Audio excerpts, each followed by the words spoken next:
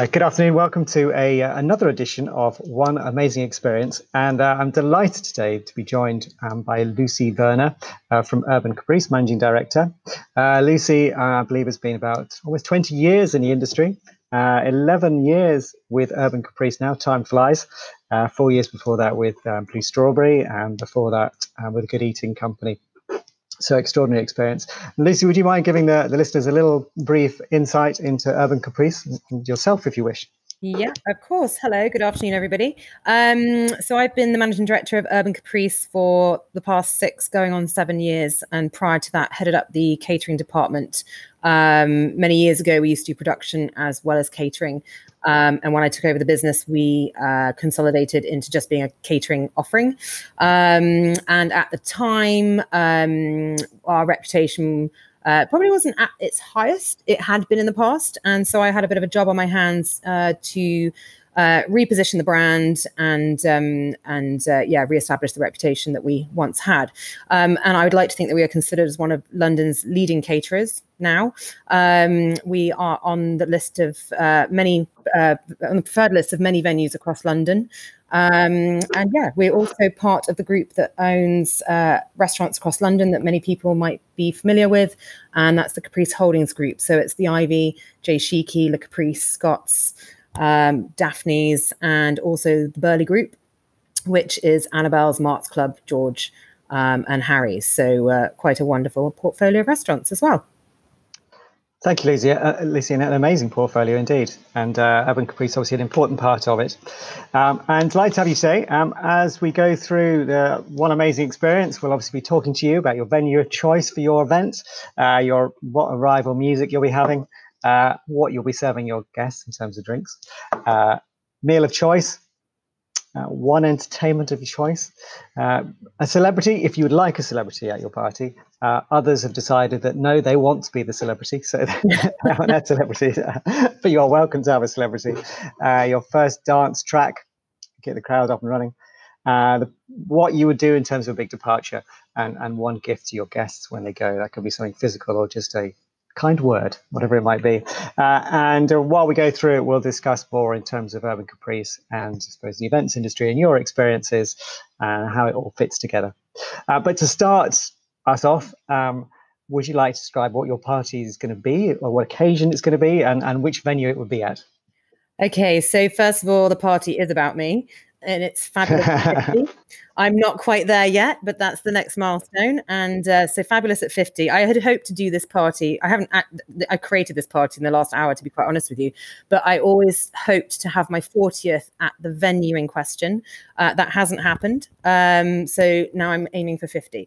So Aynhoe Park would be my venue of choice. I remember when I first did a site visit there, I just couldn't believe that somebody actually lived there. And just the collection of immaculate taxidermy and just artifacts and all. It's just a magical place, absolute magical place. And I've managed to do 2 or 3 events there now. And yeah, top pick. That's where I would have my 50th birthday. Fantastic. Is it Oxfordshire? Am I right? Sorry, yes, I should explain that. Obviously, that's I know it inside out. Maybe people listening don't. Aynhoe Park is a stately home, and it is in Oxfordshire, not too far from Soho Farmhouse. It has a number of rooms, so you can accommodate, I think, I haven't stayed there, so I don't know, but I think it's about 40 guests can actually stay in the various rooms in the house, which are all different.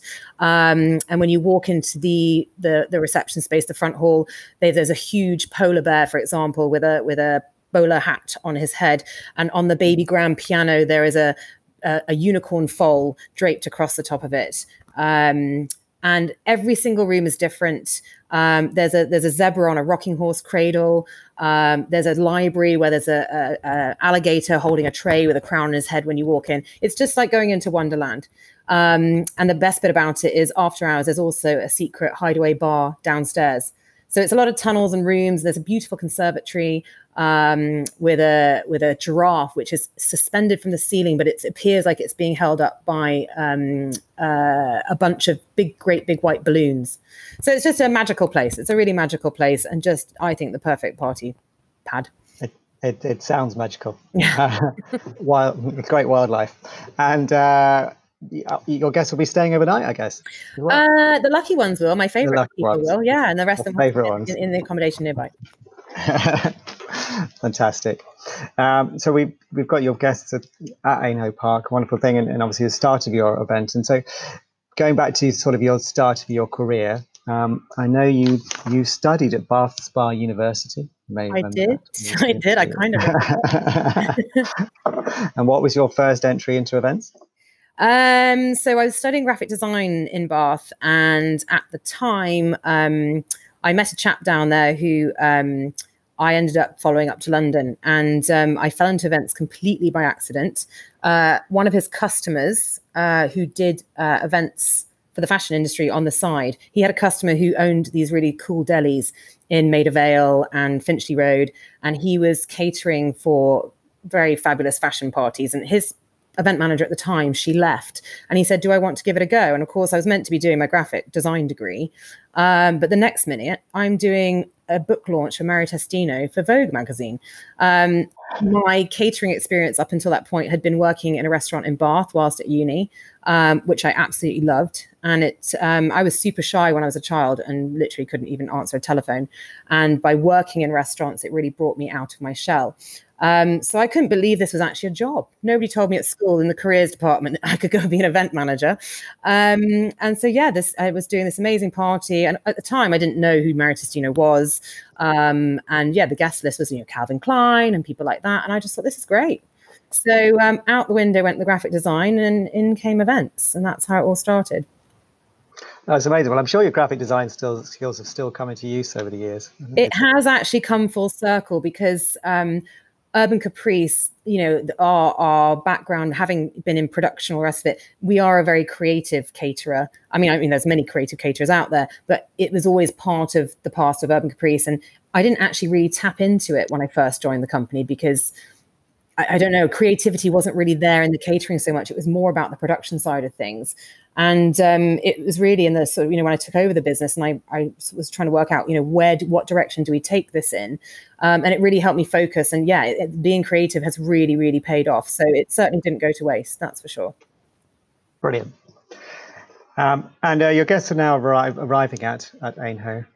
Lucky guess. Park. Lucky guess, absolutely. I'm seeing sort of candles lighting the path up to the venue, all looking rather stately and wonderful. And in terms of music, as guests arrive?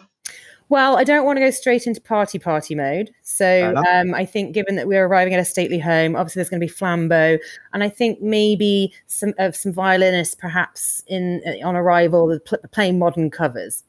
So recognizable songs, but something suitably stately and grand just to start off and ease the guests into the beginning of the evening. Fair enough. And I think we first got to know each other when you were at the Business Design Centre. We did indeed. Yeah, and you were working obviously for the Good Eating Company for John and Barry and others. Long ago. How did you end up working with the Good Eating Company? Funnily enough, the same chap who introduced me to the customer that I did events for, he knew the Good Eating Company were looking for somebody, and we weren't together at this point, but he'd sent me a text and just said, oh, by the way, they're looking for somebody to go and run events at the Business Design Centre. So I went to go and see Barry and John, and completely different, obviously, environment. What had happened is the chap who was doing the fashion parties, he kind of decided that wasn't for him anymore, and that kind of business dried up. And I'd gone off to run coffee bars in merchant banks in the city. So I'd been doing that for the best part of a year, working out, running teams of baristas and what have you. And so when this came up, I was like, yeah, I think I'm done with coffee now, especially because I don't drink coffee. So this opportunity was quite interesting. And what was great about working at the Business Design Centre is it was conferences and exhibitions. And it was large numbers, something that I hadn't done before. So conferences and exhibitions, very, very different. 1 week we might be doing the Country Living Fair, and I would have 7,000 people coming through the door every day, and we had to feed them, throughout the building and throughout the space. And then the next week it would be a conference of 300 people, and you're doing buffet stations, and so it was quite varied. And the food was great. I think the food that we were doing with Good Eating Company, it was the best food I've ever seen in an exhibition hall in a conference centre. It was really, really great standards. So I loved working for them. They were really great people. And then, yes, I think I was there, I don't know, was it 2 years, 3 years? Can't remember. So that was good. And then, of course, that's when I decided, actually, I want to get back to the kind of events I was doing. And I just sent my CV out to various companies, including Blue Strawberry. And it just so happened I timed it when a girl was about to go on maternity leave. And so that's how I ended up at Blue Strawberry. Amazing. And my time where we did work with the Business Design Centre and obviously carried on in terms of Blue Strawberry, etc. But you always had it, and obviously we come on to guest drink. I mean, it's funny that you don't drink coffee, because you were always so on the point in terms of the quality of baristas, and also you always used to be telling me that Illy coffee was the best at the time. I don't know if you remember that. Well, I was a bit biased. My ex-boyfriend was importing Illy coffee. He started the whole Illy in the UK thing. And obviously I lived with him for 3 years. And so I had no choice but to live, breathe, drink coffee. And I actually won a Barista of the Year competition that he put me forward for. But yes, I mean, I will have an odd espresso maybe on a night out, kind of just for old time's sake. But yeah, no, certainly know how to make it, just not really that bothered about it. Whereas when we come on to drinks for your guests, I think you are probably bothered about them. So what would what would your guest be having as a This might make me sound terrible, but I'm being very specific about the champagne. Ruinart Blanc de Blanc on arrival. That's my champagne of choice. My birthday is in July. In fact, it's next week, everybody, just in case you want to send me a bottle of something. The rosé on offer would be Miraval. I absolutely love Miraval rosé. And my cocktail of choice is the Picante de la Casa. And for those of you who haven't experienced one of those, it's a little bit like a margarita on the rocks. It is an original cocktail created by a bartender at Soho House many years ago. And it's Patron tequila, shaken with coriander, lime juice, agave nectar, and chili. And and you never, it's a bit like a roulette thing with the whole chili, because you never know how hot the chili is going to be. And it usually just sizzles away in the drink as you stir the ice cubes around in it. And it actually has a cult following. If you go on Instagram and look up Instagram address called Soho House Memes, you will find that the Picante has a huge cult following. I actually have the baseball cap, which I'm wearing right now for this chat. So yeah, huge fan. So that would be my cocktail, and then obviously some water and I guess some non-alcoholic cocktails. Of course. So Picante de la Casa. Yes. Yeah. Excellent. And Ruinart Blanc de Blanc. Miraval rosé. Yeah, Miraval rosé. You're not the first one to mention Ruinart Blanc de Blanc. Oh, really? No. Yeah, no, I think it's a really good example of champagne at that level. It's hard to beat at that level. Yeah. Owned by Moët, correct? Sorry? Owned by Moët? Oh, now you got me. I'm I'm not trying to catch you out. No, not sure. I'll be honest, I'm not sure. They all buy up each other's brands all the time. I can't keep track of which house owns what. Fair enough.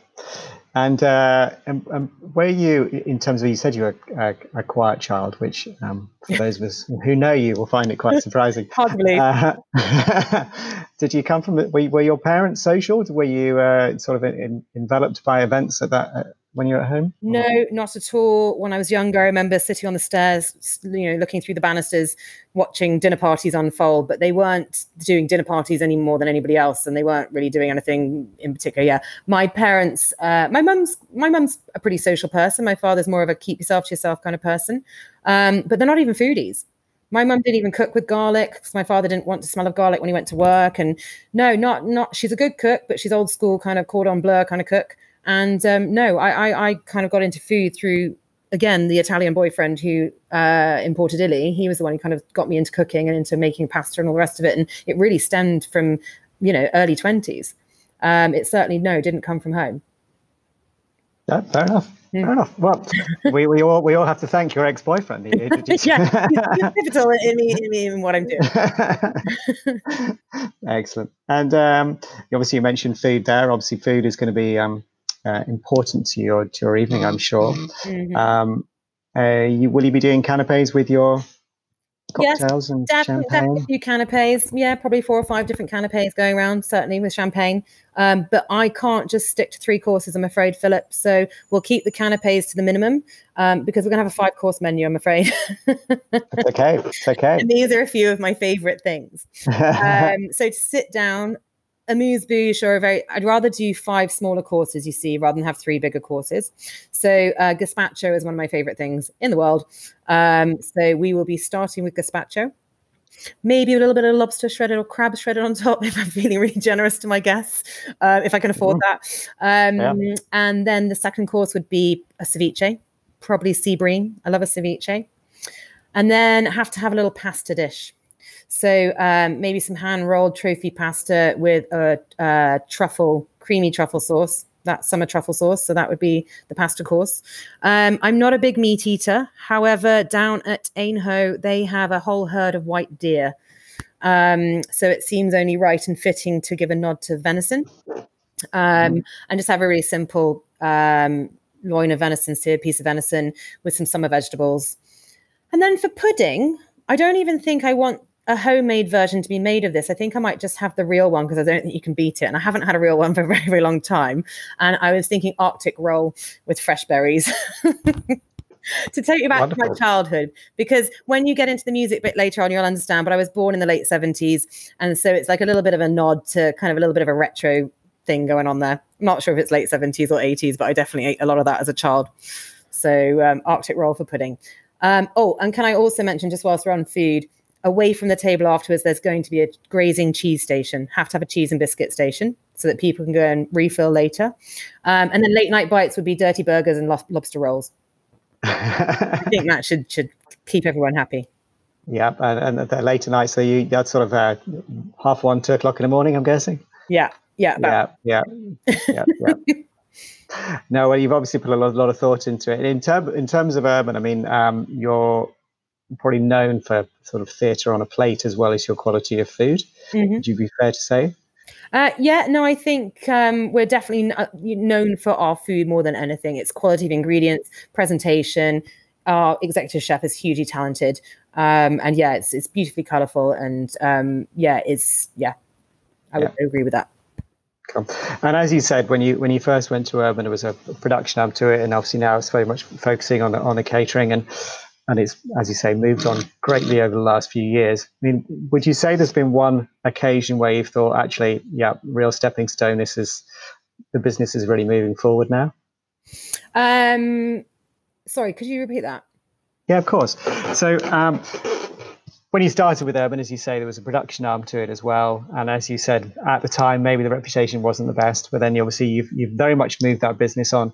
And normally we find with business leaders and business owners as well, that there's sort of a moment in time, which is usually an event or something that has happened within a business where you've gone, actually, that we're now serious in terms of what we do, and we can see that our reputation has changed. I remember that point vividly.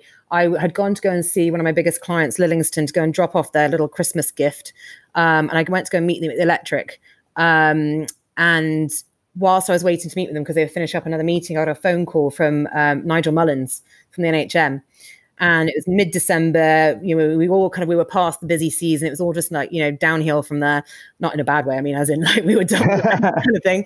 And he called me to say, Lucy, I just want to let you know that you have been successful in getting on the list at the Natural History Museum. And at the time, what I had really struggled is when we were trying to rebuild Urban, it was very hard to get your foot in the door because everybody has very sort of sometimes, we know what Urban does. We know what Urban have done. And it was very hard to get and try and just keep knocking on doors. We've changed, things have changed. And eventually Nigel Mullins opened the door. And from that moment on, suddenly everything else followed suit. Because, I call them like the big 5 or the big 6, whatever it is, like when you go on safari, there are certain venues that you really need to be on the list of. And that's when you're there. And the NHM was one of those. And then we were very lucky because the following spring, all 4 of the historic royal palaces followed suit, Royal Hostel Chelsea. And from that moment on, once you've got some of those under your belt, you have this credibility that you just don't have without them. Which I'm not saying, it depends what level of caterer you are, what you're aiming to do. But for us, that was certainly the goal. And it took us a while to get there. Once we got there, we were off. And so that was a turning point. So yes, thank you, Mr. Mullins, if you're listening.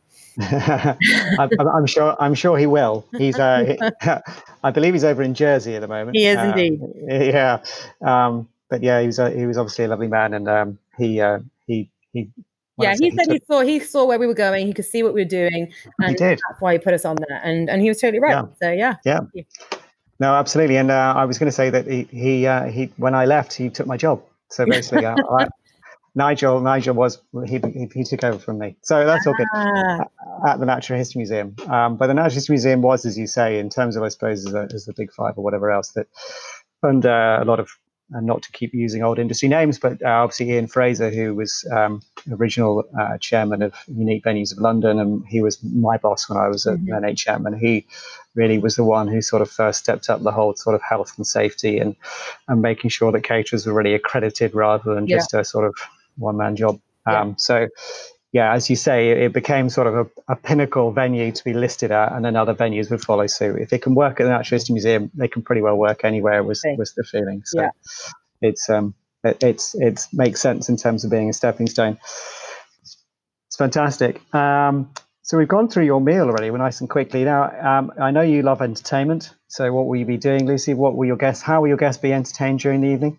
You've given me, it says one entertainment of choice, did you say? Or it does, yeah. You can have more if you want.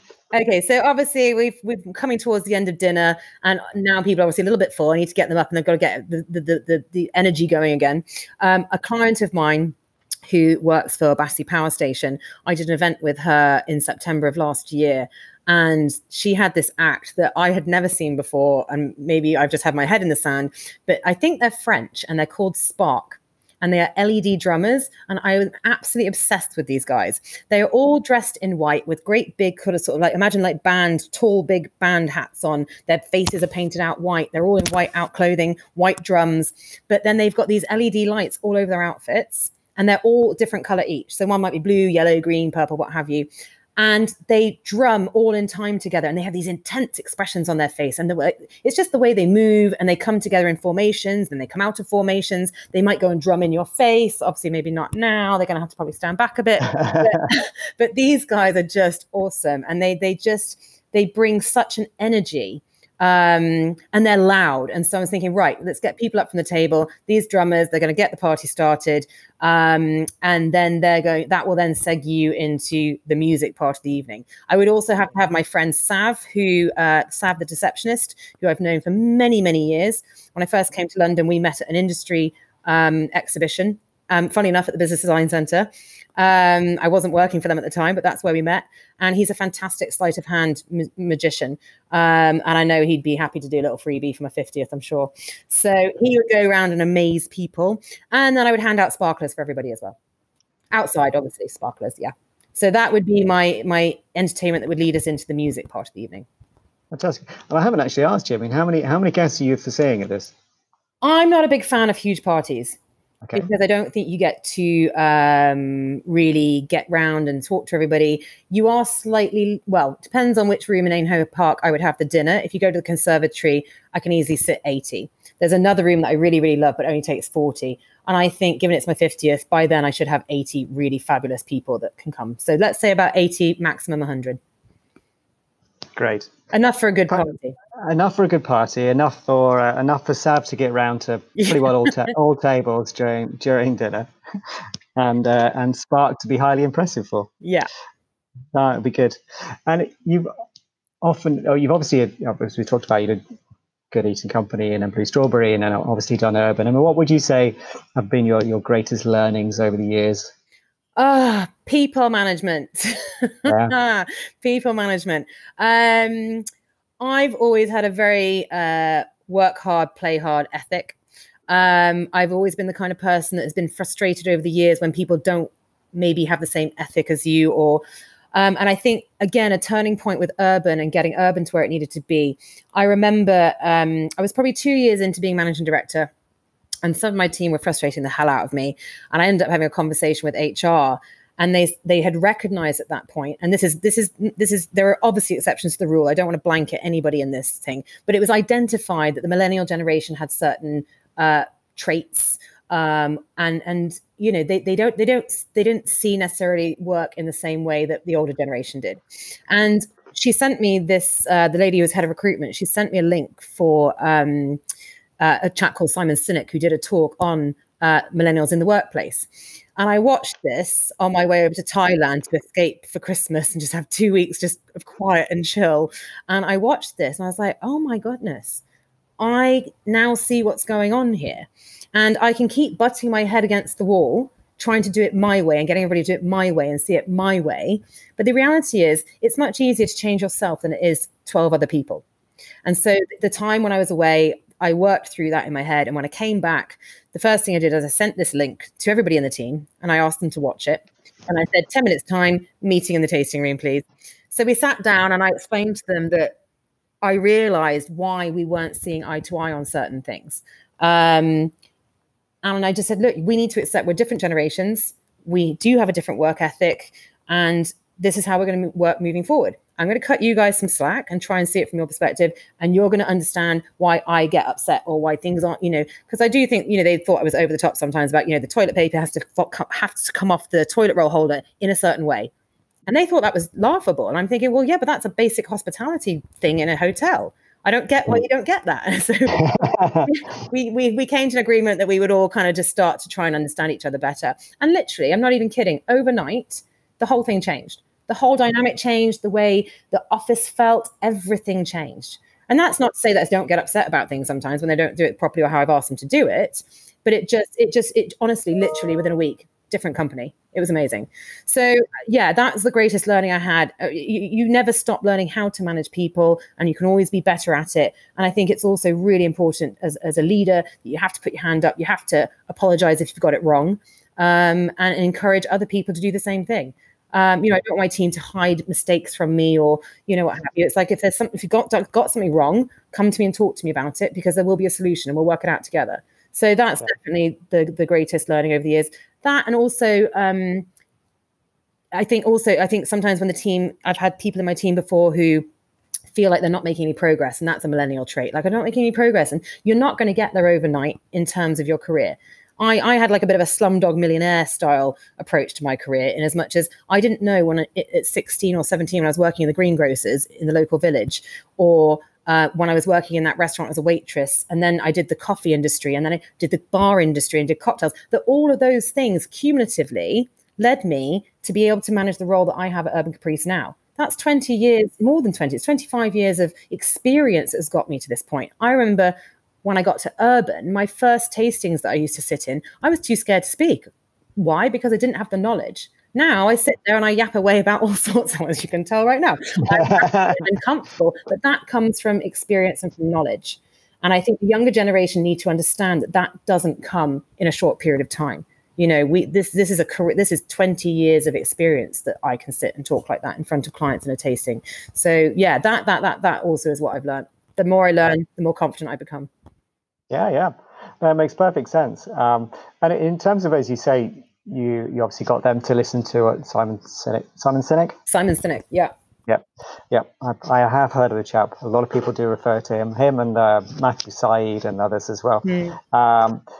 When you say you had to change to meet your team, or let's say it was a meeting of halfway in terms of them understanding as well what you were trying to achieve, what was the biggest thing you had to change from yourself? I'm not known for for being soft and overly tactful. I kind of do tend to say things like it is, and I had to learn to soften that.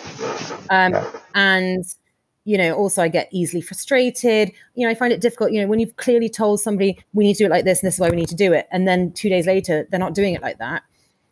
My first reaction would be to get frustrated and you know, and it's like, no, okay, we didn't get it the first time around, let's try again. And yeah, it's just, yeah, I think it's managing my frustration and making sure that the way I come across it doesn't then push them further away. So yeah, softening my approach, I would say. Yeah, that makes sense, and I think, as you say, that the why, what has been said in terms of millennials, from my understanding, is the why is the most important thing to them. Whereas, as you say, when when we were growing up. When we were growing up, if we were told to do something, it's like, okay, well, fine, we'll do it. Whereas now it's, no, Yeah. you've really got to tell me the why. And you've got to tell me more than once and probably in more than Yeah. one way. And then I will get it. Otherwise, no, I'm not going to get it and I'm not going to do it. Yeah. So yeah, it is. We all have to learn how to manage people on a continual basis. Yeah. Great. But you're managing your party very well so far, may I say? Oh, the party's great. I'm loving it. The party's great. Everyone is going wow at Sav's Slater hand and at Spark as well. Cameras have been flashing away. And dancing, I'm assuming you're going to have dancing? Yes. So again, to hark back to the fact that I'm a baby of the late 70s, although I didn't really live in the 70s, I'm thinking a little bit of disco house with live percussion, with a fantastic DJ heading that up. Wow. Yeah. Disco house, right? You're going to have to give us can you give us an example artist? Just, No, I don't really know names because it's like a kind of genre. Like if you went on Apple Music and put in disco house, like it will come up with things. But I mean, if you don't know disco house, then imagine disco, but with a real housey vibe going on. Nice. So that whole thing. Cool. Yeah. Very cool, uplifting. Yeah. It's easy to dance to, not too heavy, but fun. And we didn't ask at the beginning. So some people obviously have gone for fancy dress. Some people have gone very classical, sort of black tie. Others are much more like, no, it's just casual. For yours, Lucy? I would probably use the disco house thing as a lead on this. You see, that's why I was asking that. Yeah, retro glam. Retro glam. Excellent. I went up. I'm sure it is. Fabulous, everybody needs to be fabulous. Everyone looks fabulous. I like that. And talking about fabulous, who has inspired you most in the industry?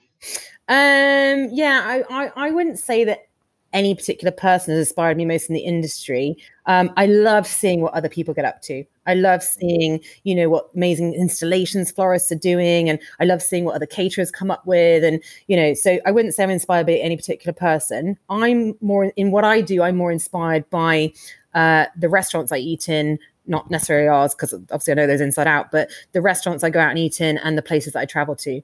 I get a lot of inspiration from when I go abroad on holiday and I see certain things, think, oh, that could work really well. I'm going to go home. And I remember going to Barcelona once and we went to this gorgeous little restaurant called Casa Lolea. And I went with some friends of ours and they had this DIY, I'm not going to be able to say this right, but pan con tomate. I don't know. It's basically when you rub the garlic and the tomato on the bruschetta, on the bread, and you do it yourself. And it was so fun. And I remember doing that for an event that we did. Yeah, completely ripped it off and did it on our phone, if I'm completely honest. But I dressed it up differently and did it obviously in our way. But it's things like that I absolutely love. You go and think, oh God, I never thought to do something like that. So simple, really fun. I get most of my inspiration really from restaurants and travel experiences. Excellent. Do you have a favorite restaurant? Do I have a favorite restaurant? I have a lot of restaurants that I love. I was never a big fan of Indian food. And I think it's because my mother she doesn't like being called mother. My mummy, she never gave us any spicy food when we were kids. And I was never exposed to Indian food. So I always grew up thinking, I don't really like spicy food. I don't really like Indian food. And I remember going to Thailand and loving Thai food. And then it's only really in the last few years, because I guess eating some Indian food via what Urban Caprice has created, maybe for staff lunch or whatever. And I thought, oh, I really like this. So I've been a real latecomer to the table with Indian food. And therefore I am obsessed with cricket with a K. And cricket, there's a number of branches across London. And in fact, I've got it booked in for my birthday next week. And I can't wait to go. I love Indian food. So cricket's probably my current fave, but I do favor the sort of mid-level restaurant. Every now and then it's fun to go to I remember going to Claire Smith's Core about 6 months ago. And I can remember pretty much every single course. It was stunning. But that's not the kind of thing I like to do on a regular basis. I'm definitely more the cricket, polpo kind of level when I go out and eat. Sure. So it's polpo is sort of Italian tapas as such, isn't it? It's small bites, small bowls. Is cricket the same? Cricket has got some small sharing dishes, but it's also got some larger dishes too. But it is very much a sharing thing. I like to share food. I like to have as much different variety as possible. I can't have food envy going on. So it's like I like to know what my boyfriend's ordering, and I like to influence what he's getting so that I can have a bit of everything. You suffer from FOMO. Yes, 100%. Yeah. Fair enough. And best memories? I mean, God, there's got to be loads, but the ones that probably from back in the day are a little bit hazy now. But one of the more recent ones, certainly with Urban Caprice, is for 2 years running, we got to go down to the south of France during the Cannes Lions Festival. And we took a core team and we were running events all week in this unbelievable villa, which stood on the hillside overlooking Cannes. And my job, actually, because I had an amazing event manager with me, Gabriella, who's in my team, I let her kind of get on and run the majority of the show. And I kind of held back in the background. And I actually ended up becoming like driver porter number 2. And I had a car and I was running around doing errands for everybody and just kind of just being the glue that held everything together. And I absolutely loved it. It's great fun working abroad because you get thrown different curveballs. It's obviously, for the most part, a different language if you're not somewhere where English is widely spoken. And I just love the challenge of the logistics that comes with that. And also I like being in the sun. So yeah, working in the south of France with Urban recently, last few years has been great. That's definitely one of my most, and also because we had the most amazing staff villa down the road from the villa we were working in. It turned out it was cheaper to find a villa on Airbnb than to get hotels. So Gabriella found this unbelievable villa. We had our own pool, and so at the end of the evening, we'd sit around the pool and have a beer, talk about the next day ahead, work out the itinerary. Oh, it was just brilliant. Didn't want to come home. It was great. It sounds amazing. It's what they say. It's yeah. Events isn't always a job, is it? Sometimes it's a calling. It has its perks. Yeah, it does. It does. But it's also in terms of you talking about that. I mean, the UK events industry. Obviously, I would say, as I'm biased, being from the UK, but I do think that we do have amazing strength. I know that with Urban, as you say, south of France, and they've obviously been out to Saudi Arabia as well. Yeah. I've had the pleasure of going to Azerbaijan, Turkmenistan, Saudi Arabia, all sorts. Anyway, it's mind-boggling. Obviously, it's going through a hard time at the moment in terms of with COVID. Within your time, obviously, as you're saying, 11 and a half years with Urban, and then obviously before that with Blue Strawberry. So 2008, 2009, obviously you've been through that period in terms of recession then and coming out of it. This is unprecedented, but do you have learnings from having seen lows before and how people have bounced back? I think when obviously it happened before, I wasn't in the driving seat when it happened before. Yeah. So it wasn't really in my lap to kind of find direction for the business. But I certainly saw how it was handled. And I think it's really important that rather than trying to reinvent the wheel and try and be something you're not, I think the most important thing is to stick to what you do and what you know. And yeah, I remember it was, we did try and do some kind of sort of lower level entry, lower price point kind of thing. We tried to do like an offshoot of Urban Caprice, and I think it muddies the water a little bit. Clients get confused. Where do you stand? What are you at? And I think for me right now, the plan is to stick with who we are, what we do, and we may not be able to do it right now, and I will wait until we can do that. And of course, I am thinking about the future and what's going to be possible. But the biggest problem, I think, for all of us right now is there's so much speculation. The venues don't yet know how many they can have, so therefore we don't know what we're trying to do, and it's just So the thing is, I was pulling my hair out for the first 3 months of lockdown, and eventually I was like, this needs to stop. Let's just wait until we know how we can progress, and then we can create a plan. So yes, of course, I've got ideas, and of course, the focus of the business will have to change in terms of who our target audience is. So obviously, the corporate business isn't going to bounce back before Christmas. But there is obviously the opportunity of private business. We're lucky that we have all these wonderful restaurant brands in our stable. So for me, the great thing is we can market to our members and bring those brands to people and build. I can build you, a Mexican room from Annabelle's in your back garden if you like, if of course you've got that sort of budget. I can bring that down to the south of France for you. So it's just a case of working out where the business is rather than, I think, changing who you are. That's where I'm at. Yeah. No, that makes sense. And it's, as you said, the corporates, I think they will take longer to bounce back. It will be interesting to see.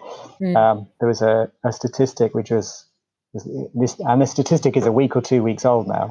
But at that time, in the lockdown period, there had been over 77,000 weddings postponed in the UK. It's going to be a busy old year next year. Exactly.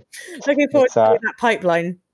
Yeah, exactly. You're going to be doing weddings on a Monday and a Tuesday, which would be nice, you know. That'd be great.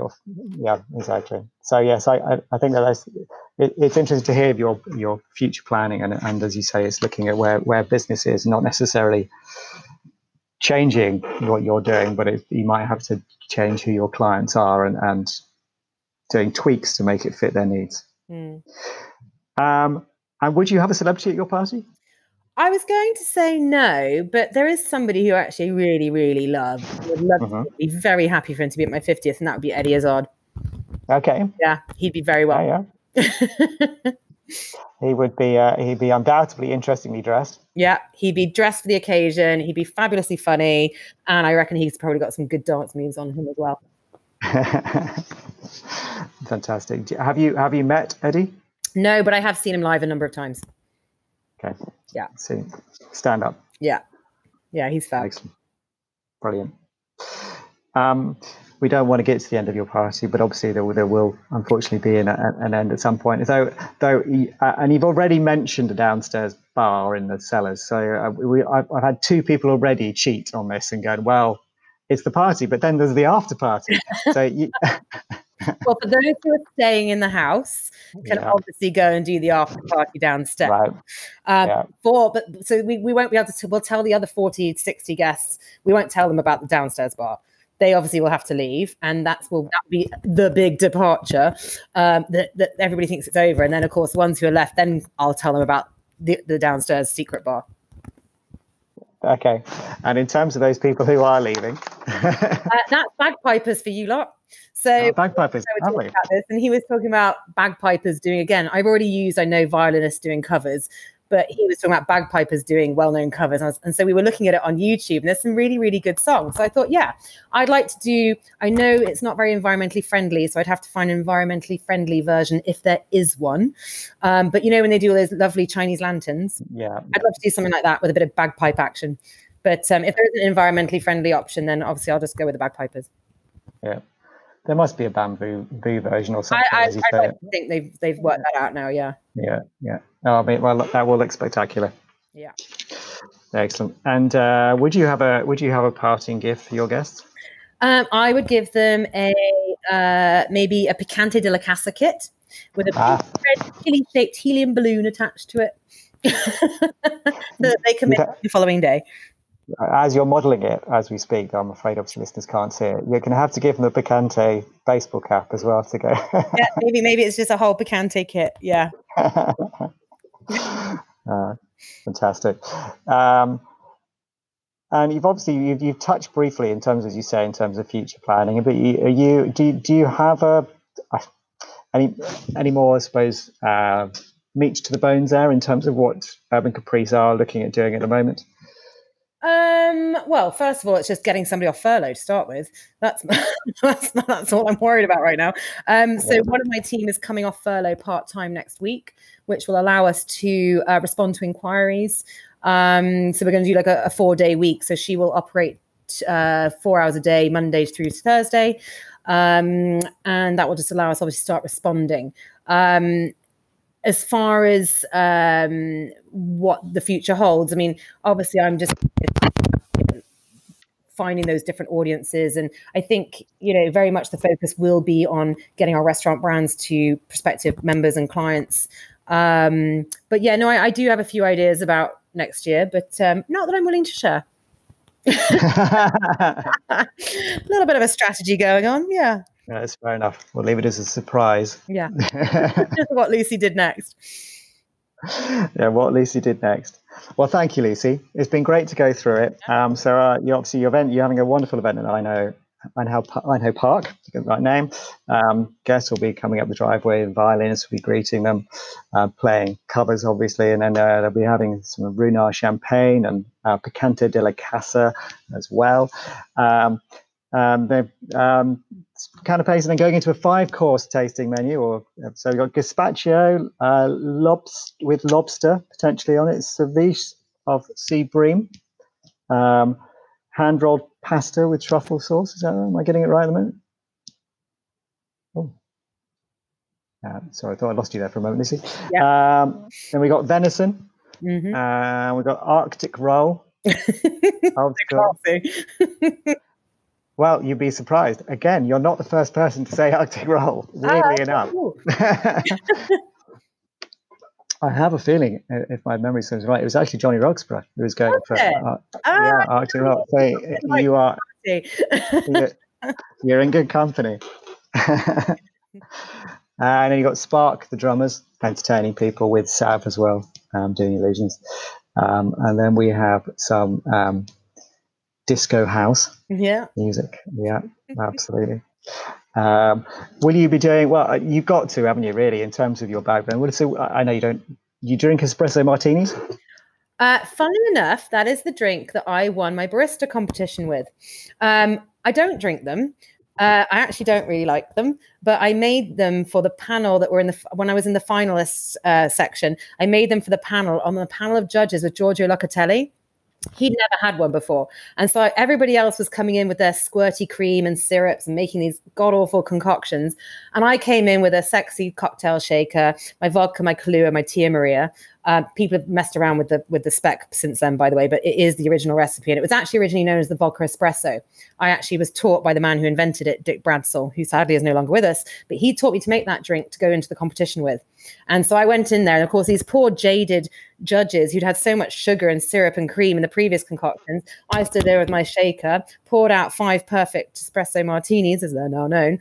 And and I won myself £2,000 of holiday vouchers, and off I went to the Maldives. So I owe one of my most amazing holiday experiences to that drink, but I don't like it.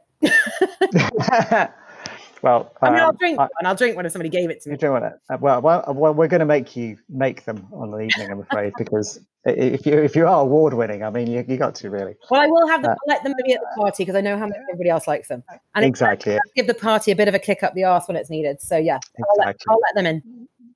Fantastic. And then you've got the late night nibbles. I'm sorry, I forgot what you're having for late night nibbles. I'd like 30 burgers and lobster rolls. 30 bags and lobster rolls. Fantastic. And then after party for the special ones who are staying in the house. And the rest, mere mortals, will be off. Packing with their picantes. We're packed off with their picantes, 2 bagpipes with Chinese lanterns.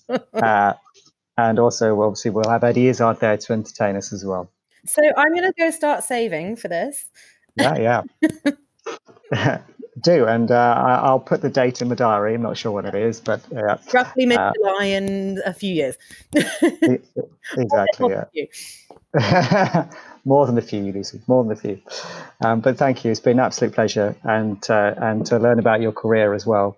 There's lots of really useful and interesting stuff for the listeners here. So I'm sure they will all enjoy. And the very best of luck going forward with Urban Caprice. I'm sure 21 will be a big year. We all just need to get through the next few months, and for the government and the world to see sense. And then finally we can get events back to where they should be. Well. Yeah. Thank you, Lisa. Thank you so much, fella. See you soon. Pleasure. See you soon. Bye. Bye.